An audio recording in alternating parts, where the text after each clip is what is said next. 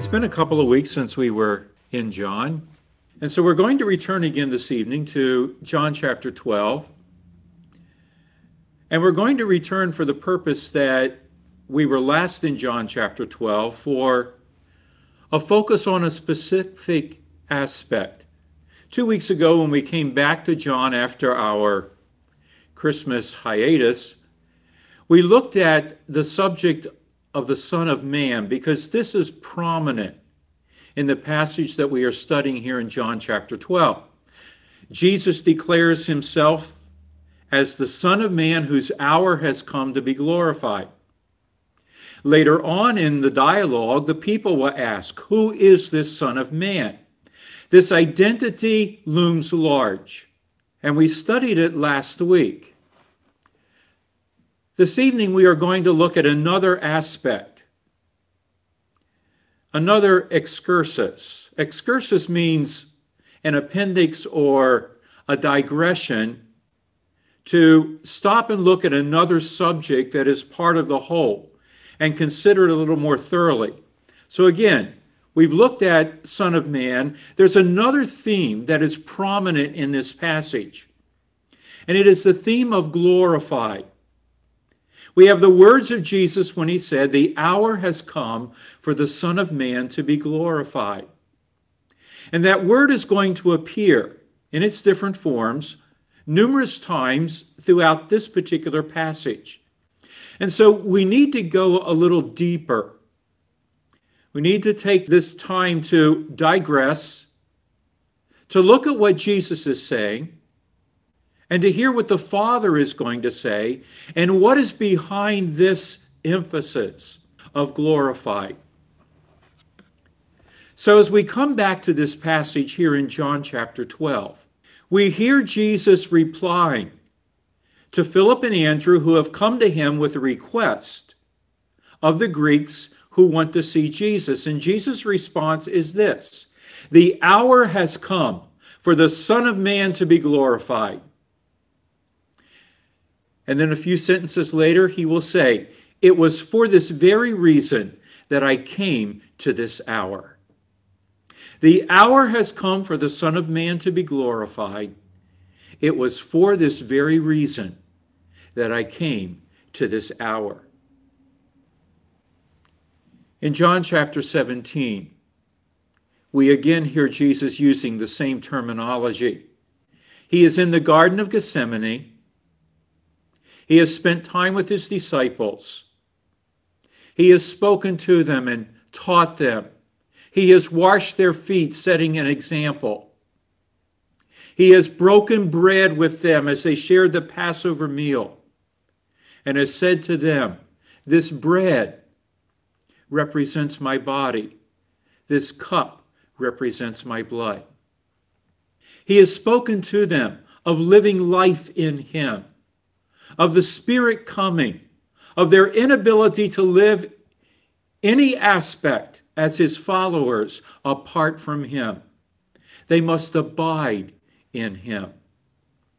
He has promised them that when they pray, the Father will hear in his name. And he, Jesus, will respond so that the Father will be glorified through their prayers. And now in the Garden of Gethsemane, Jesus kneels before the Father and prays, the hour has come. Glorify your Son, so that your Son may glorify you. That is a combination that we see very often throughout John. Glorify your Son, that your Son may glorify you. So we want to dig a little bit deeper into this tonight. This whole subject of glory is very extensive. It's extensive in the Bible. It's extensive in John. It is far too much for us to try and get a broad picture of, and yet not get lost in the enormity of everything that the Word of God says about glory. So we want to narrow our focus tonight to John's Gospel, because central to John's Gospel is the glory of Jesus. And the word glory in its various forms, glorify, glorifies, and glorified, appear 30 times. The first occurrence is in the prologue, and the final occurrence is at the conclusion of Jesus' prayer, there in John 17, there in the Garden of Gethsemane, before he goes to the cross. 21 of those 30 occurrences are within the 6-day period that goes from John chapter 12, when Jesus came in, his triumphal entry, and John 17, as he prays there in the Garden of Gethsemane.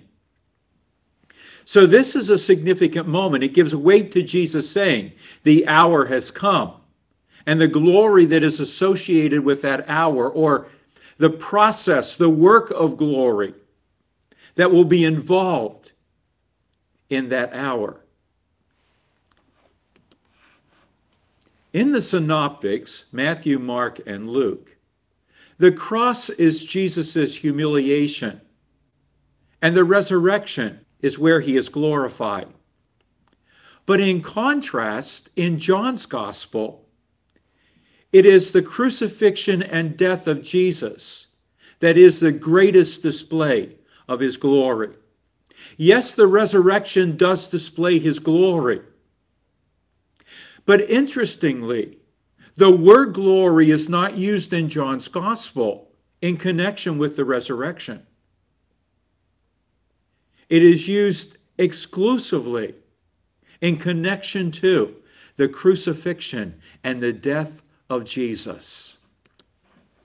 When we look throughout the pages of Scripture, Old Testament, New Testament, glory refers to the transcendence and the preeminence of God.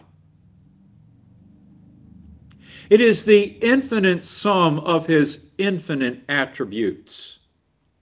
It is everything that God is, and everything that God is in infinite measure. It is his holiness, righteousness, justice, goodness, love, faithfulness. It includes his power, his authority, his knowledge or his omniscience, and his genius. All of those things, and remember, he possesses those attributes in infinite measure. So they can't be quantified, and we can't understand the word infinite. We can define it, but we can't comprehend it. But it's all of those things that give God his glory, that make him transcendent, that make him preeminent above all others. He is infinite in his holiness and his righteousness. He is infinite in his love and his faithfulness. He is infinite in his power and in his genius. The glory of God is displayed by the heavens. The heavens declare the glory of God, the psalmist wrote. Again, a picture of the transcendence of God, that he is above all. And out of those qualities, those attributes that he possesses, he has displayed himself in such glory. The Apostle Paul wrote to Timothy, and in the context of these words, he charged Timothy to be faithful in his ministry. In light of God, the blessed and only ruler, the King of kings and Lord of lords, who alone is immortal and who lives in unapproachable light, whom no one has seen or can see. To him be honor and might forever. Amen. As you read the words of the Apostle Paul here, you can see that emphasis of God's glory, his transcendence, his preeminence. He is the blessed and only ruler. He is the King of kings and the Lord of lords. He is immortal. He lives in unapproachable light. No one has seen him or can see him. and because of who he is and what he's like, he merits honor and might forever and ever. In Exodus chapter 33, Moses demanded that God show his glory to him. I smiled as I wrote that line because it really is a demand. When you read the story, Moses is interceding with God over the sin of Israel and making the golden calf and worshiping it. And God has declared his intention not to go with this people. They are stiff-necked, they are hard-headed, and because of what they do, if I went with them, I might destroy them. God has even offered to wipe them out and start all over with just Moses. And Moses contends with God, God, if you don't go with us, we aren't going.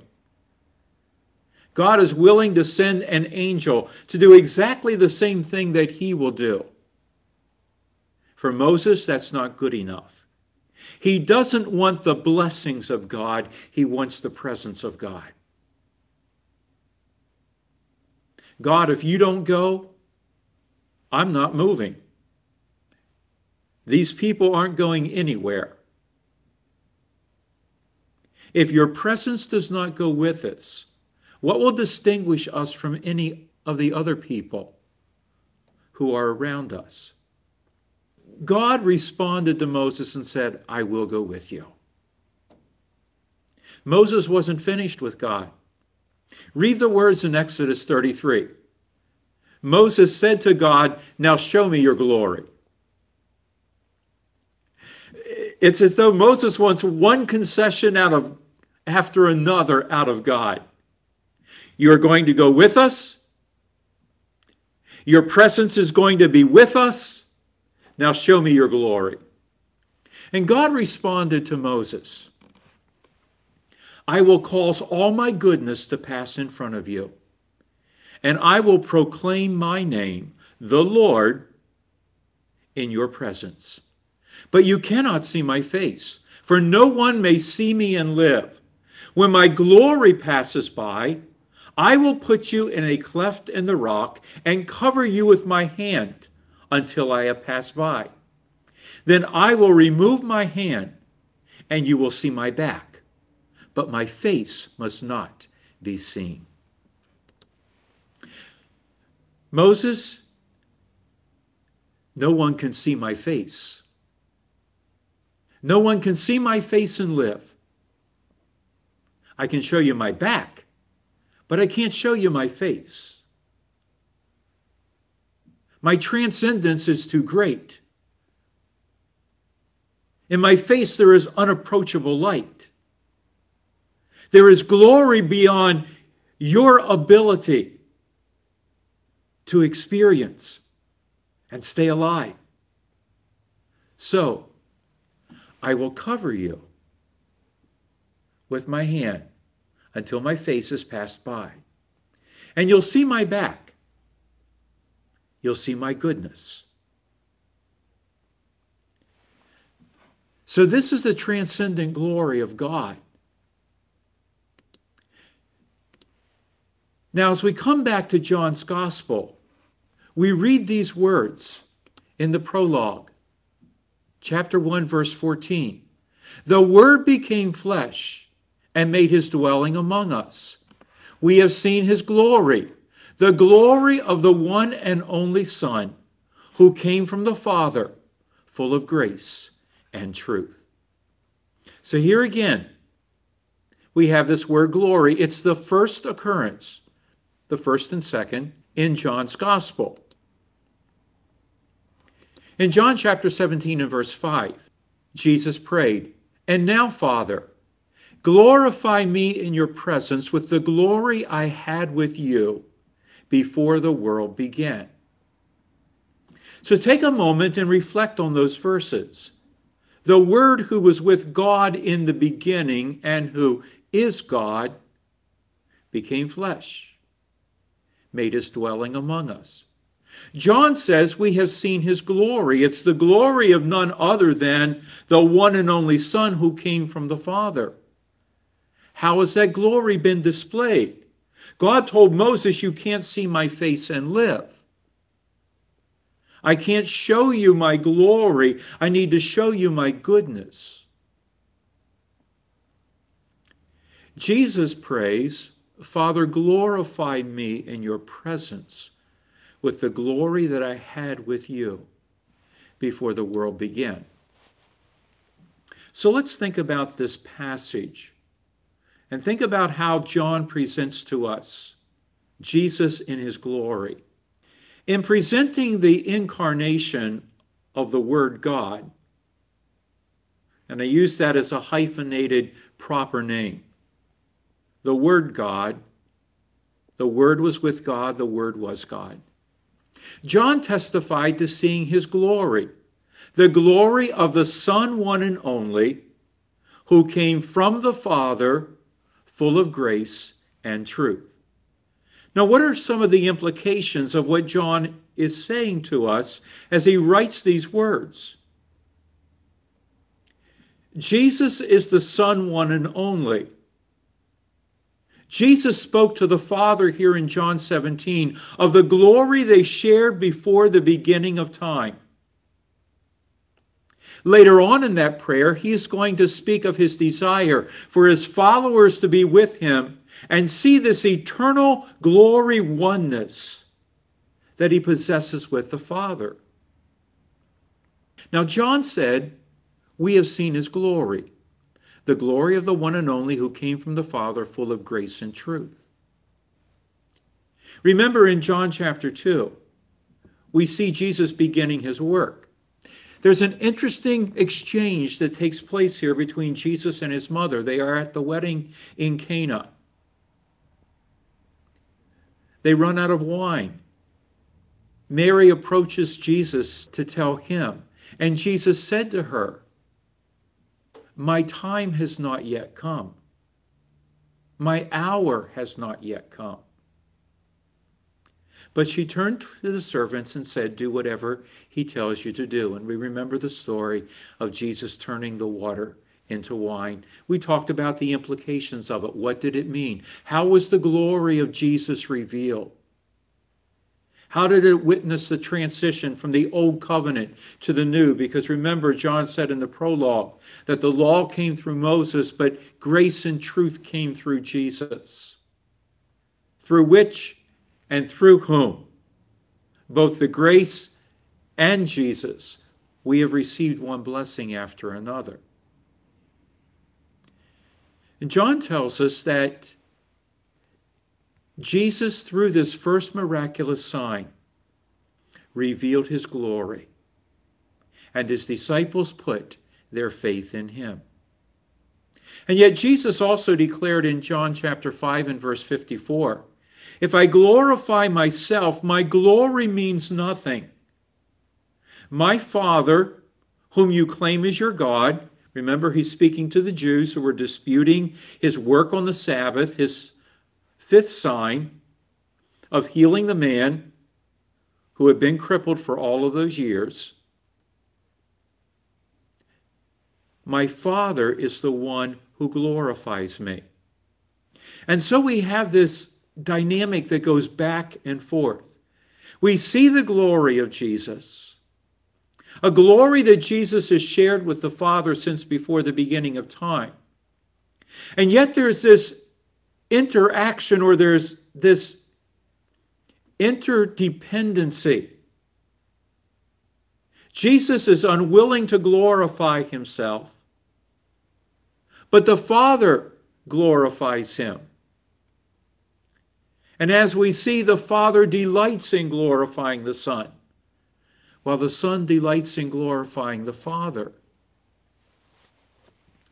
Now, back to the words of Jesus, Father, the hour has come. Glorify your Son, that your Son may glorify you.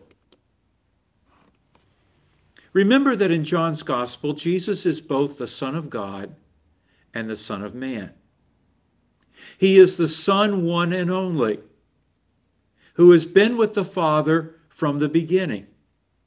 As the Son, one and only, as the Word who is God, he possesses the same infinite and eternal glory that is also possessed by the Father. They are mutual. They share the same essence in their holiness, their righteousness, their omniscience, their power, their authority, their love, their faithfulness, their justice. As the Word made flesh, he's the Son of Man. So he's the Son, one and only. And by virtue of the Son, one and only, becoming flesh, he's the Son of Man. And he's the only authorized representative of the Father. No one has seen God at any time. Why? Because no one can see God. He dwells in unapproachable light. His glory is transcendent. You can't look on me, Moses, and live. So no one has seen God at any time except God, the one and only, who is at the Father's side. And then John said, and those words come from the prologue, verse 18, he has made him known. No one has ever seen God but the one and only Son, who is himself God and is in closest relationship with the Father, has made him known. Jesus, therefore, as the Word made flesh, Son of Man, carries within himself the fullness of deity and the fullness of humanity. Back during the Advent season, we talked much about the incarnation. Jesus possesses within himself the fullness of deity. This is an emphasis that the Apostle Paul makes twice with great clarity while referencing it in many ways in his letter to the Colossians. For the Father, God, was pleased to have all his fullness dwell in him. In chapter 2 and verse 9, for the fullness of deity dwells in Christ in bodily form. The fullness of what it means to be God, the fullness of that glory, the infinite measure of every attribute that makes him transcendent and preeminent, and yet also fully human, and sharing in every way, as the writer to Hebrews emphasizes, our humanity. As the Word made flesh, Son of Man, his mission is to reveal the Father's heart. Remember, he's in closest relationship with the Father. He is nearest the Father's heart. His mission is to reveal the love that God has for all the world. The same love by which he has been eternally loved by the Father. And Jesus refers to that, connects it with his glory. There in John 17, verse 24, as he's praying there in the Garden of Gethsemane, Father, I want them to see my glory. I want them to be with me. I want them to be where I am with you, and to see the glory that I have with you because you have loved me from the beginning of the world. This is a wonderful, beautiful truth, isn't it? Jesus is deeply and eternally loved by the Father. He is the beloved Son, the only begotten. He is one in essence with the Father. He shares the same nature. They are deeply bonded to one another.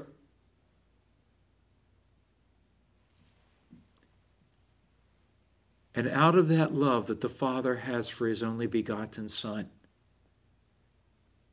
he wants that Son to reveal the love that he has for the rest of the world. And so that's the mission of Jesus. As the Word made flesh, full of the glory of God, full of the love of the Father, and full of the representation of who he is as the Son of Man, our Savior. As the Father's representation on earth, Jesus never sought his own affirmation. That's what he was saying to us in those words that we read from chapter 5 and verse 54. If I seek to glorify myself, I invalidate myself. My glory, my glorification, my affirmation of myself is not acceptable. It is the Father who glorifies me. Jesus' ambition, his sole ambition, was only to honor and glorify the Father. The Father's heart is salvation for the world. The Son has come to bring that salvation. The Father's provision is grace through the merits of the Son. He is the Lamb that takes away the sin of the world. Let's go back to the prologue. The Word became flesh and made his dwelling among us. John said, we have seen his glory, the glory of the one and only, who came from the Father, full of grace and truth. Now, as we have often studied, grace is based on what? The merits of the Son. What gives the Son his merit? That he shares the essence of the Father, that he is deity, that he has eternal worth. He is eternally righteous. He is eternally just. He is eternally holy. He is eternally loving. He is eternally and infinitely goodness. That is what gives the Son his merit.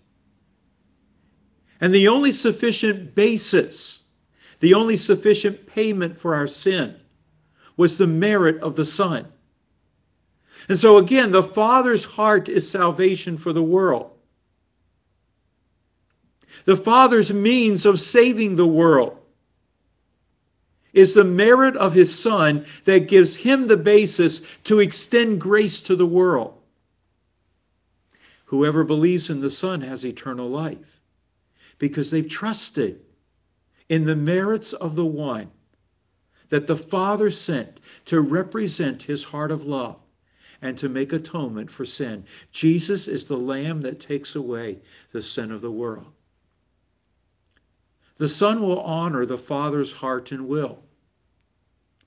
The Father will show the world the glory of the Son as the only one with sufficient merit to atone for sin. Ah, what a beautiful truth.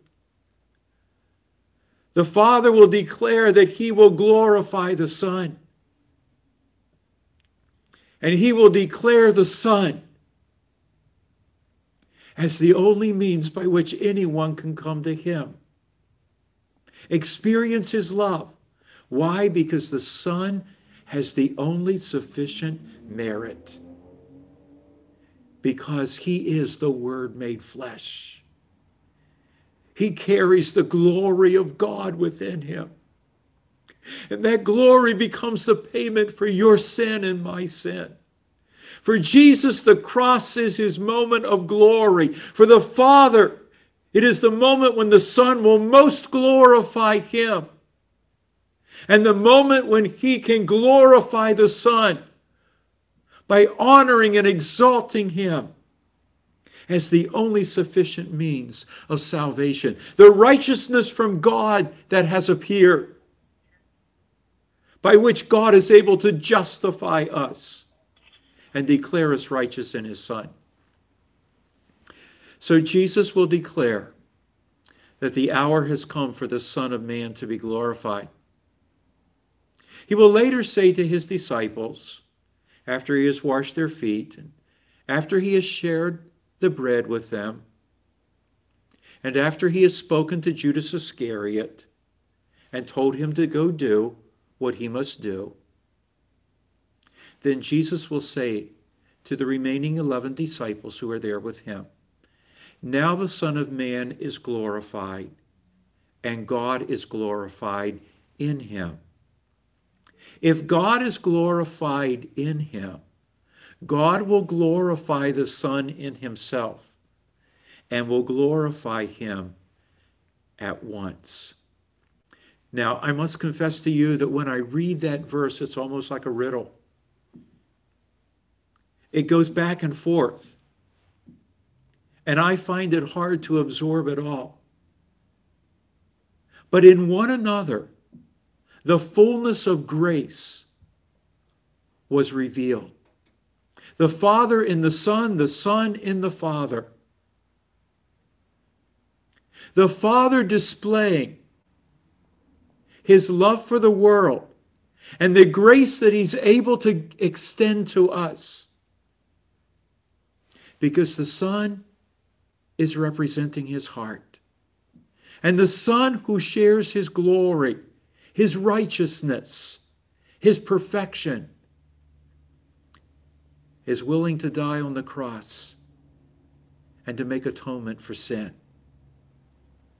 So now the Son of Man, the one who has come as a substitute, the Word made flesh, the fullness of humanity, the fullness of deity, is glorified. And the Father is glorified in him. Again, on this last evening with his disciples, Jesus said to them, "This is to my Father's glory, that you bear much fruit, showing yourselves to be my disciples." It's interesting when you look at how glory and glorified is used in the epistles. It's almost exclusively in the same line as what Jesus speaks here. That you and I live in such a way that we glorify God. That God is glorified in us. He wrote to the Corinthians and said, "Whatever you do, do it all to the glory of God." He wrote to the Thessalonians, and Paul said that he was praying for them so that they would be worthy of God in such a way that he would be glorified in them and they in him. You see, the same principle by which Jesus and the Father interacted and brought glory to one another is the same principle into which you and I are called to live in Christ. So first of all, Jesus is most glorified when we put our trust in him as the atonement for our sins.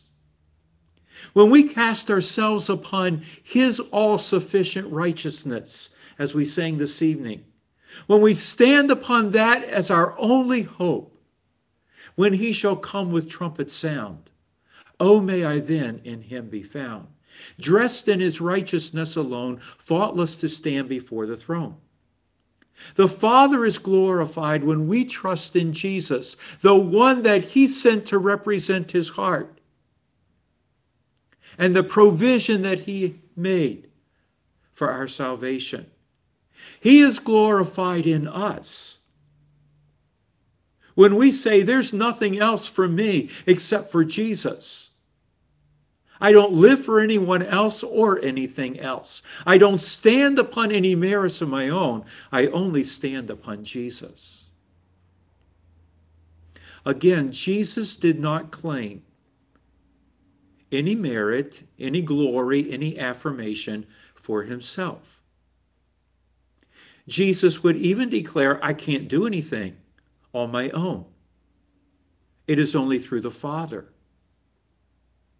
That was the depth of his identification with the Father, his submission to the Father, the extent to which he carried out the Father's heart and the Father's mission. In the same way, Jesus would say to his disciples, "Apart from me, you can't do anything." I can't glorify God unless I dwell in Jesus. And God can't be glorified in me unless Jesus in all of his fullness dwells in me. And so Jesus illustrated it for us as the vine and the branch. You must remain in me. Apart from me, you can do nothing. And then these words, this is to my Father's glory, that by remaining in me, not doing anything on your own, but making me the sole focus of your life, you bear much fruit. That brings glory to the Father, and that shows that you are my disciples. And so the same principle by which Jesus lived is the same principle by which you and I must live.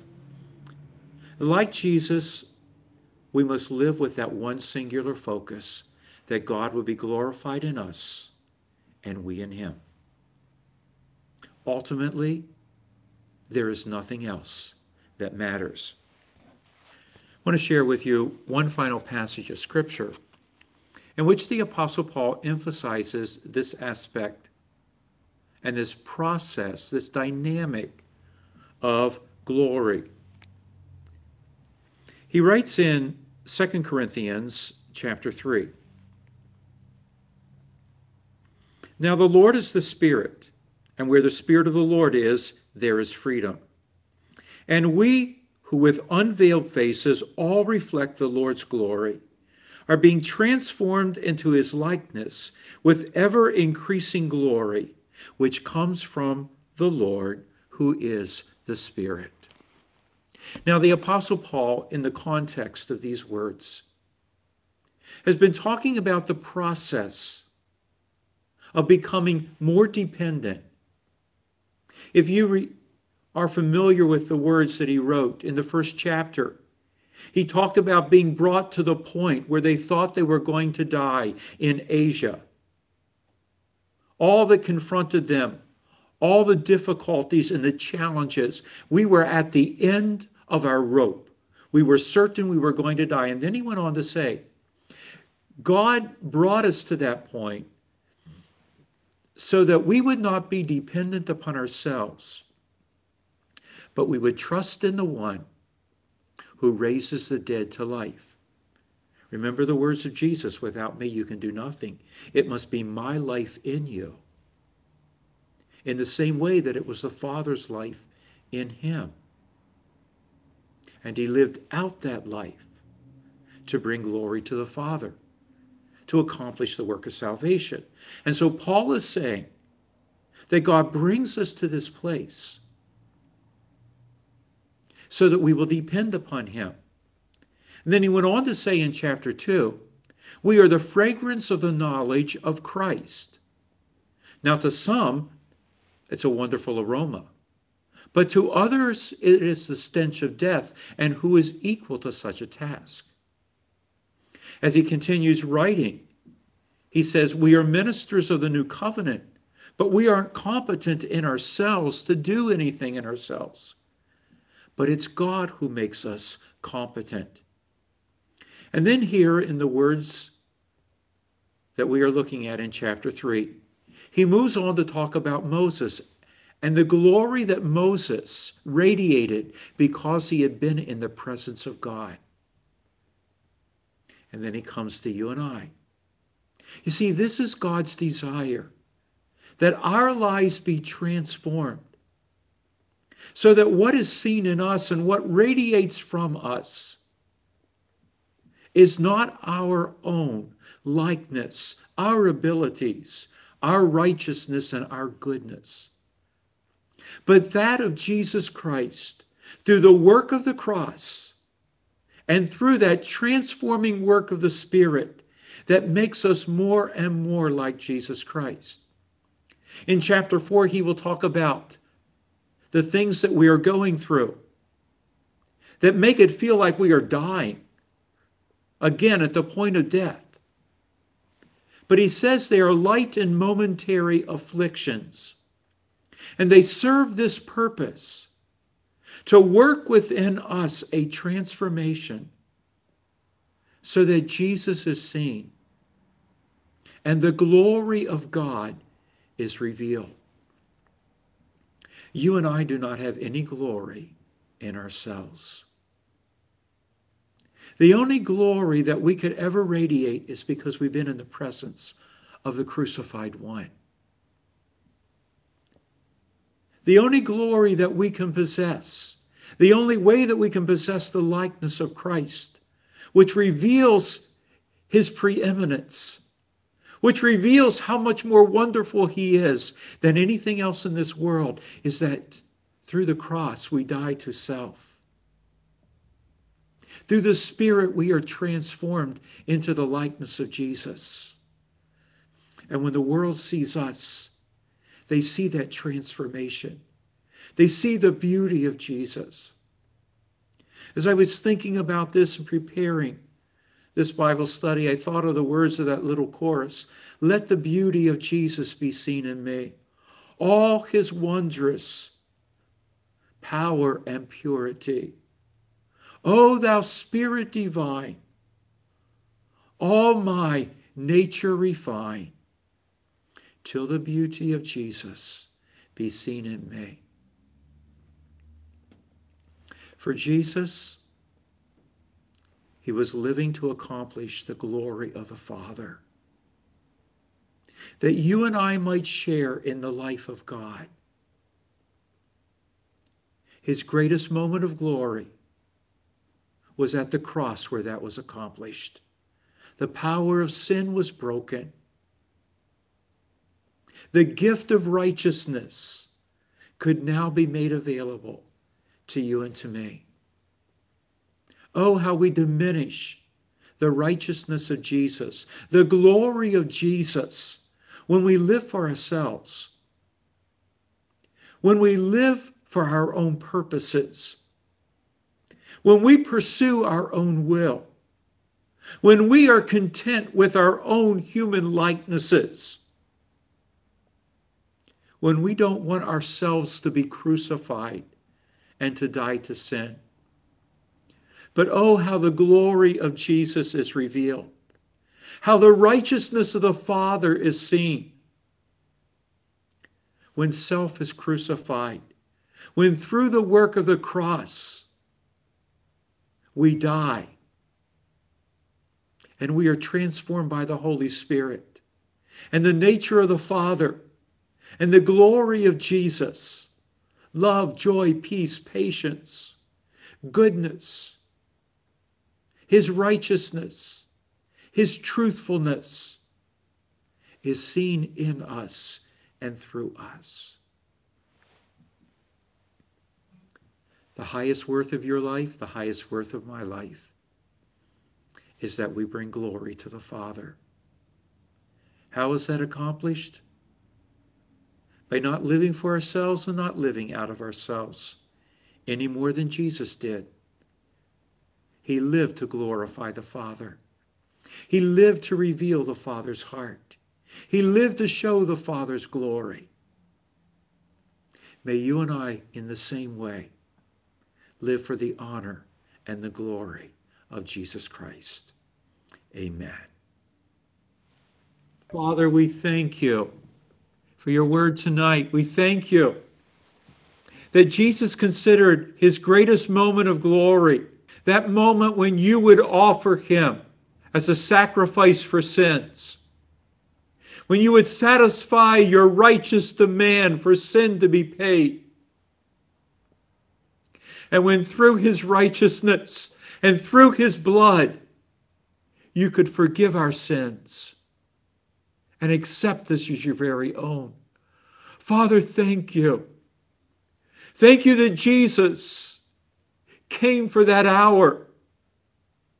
I can't avoid this hour. I will not say, Father, keep me from this hour. This is why I came. Oh, what amazing love and grace in your heart, Lord Jesus. What amazing love and grace in your heart, Father. Again, Lord, we pray that we will not live for any other glory, any other affirmation, than that you be seen in our lives.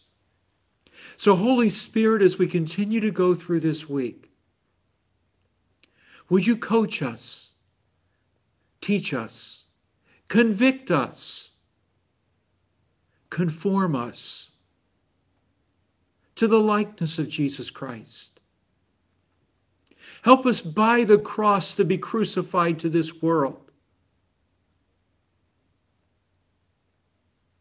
Help us to be transformed by your Spirit into the likeness of Jesus so that his glory, his beauty is seen in us.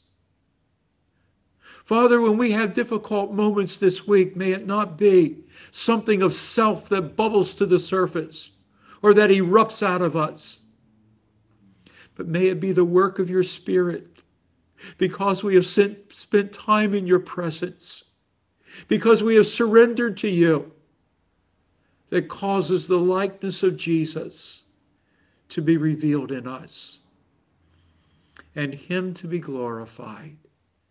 Father, this we pray. We want Jesus to be honored in our lives. Father, we thank you for one another. We thank you for your word that reveals Jesus. We pray your richest blessing upon one another. Go with us and keep us. We trust your care and your protection and the greatness of our Savior, in whose name we pray. Amen.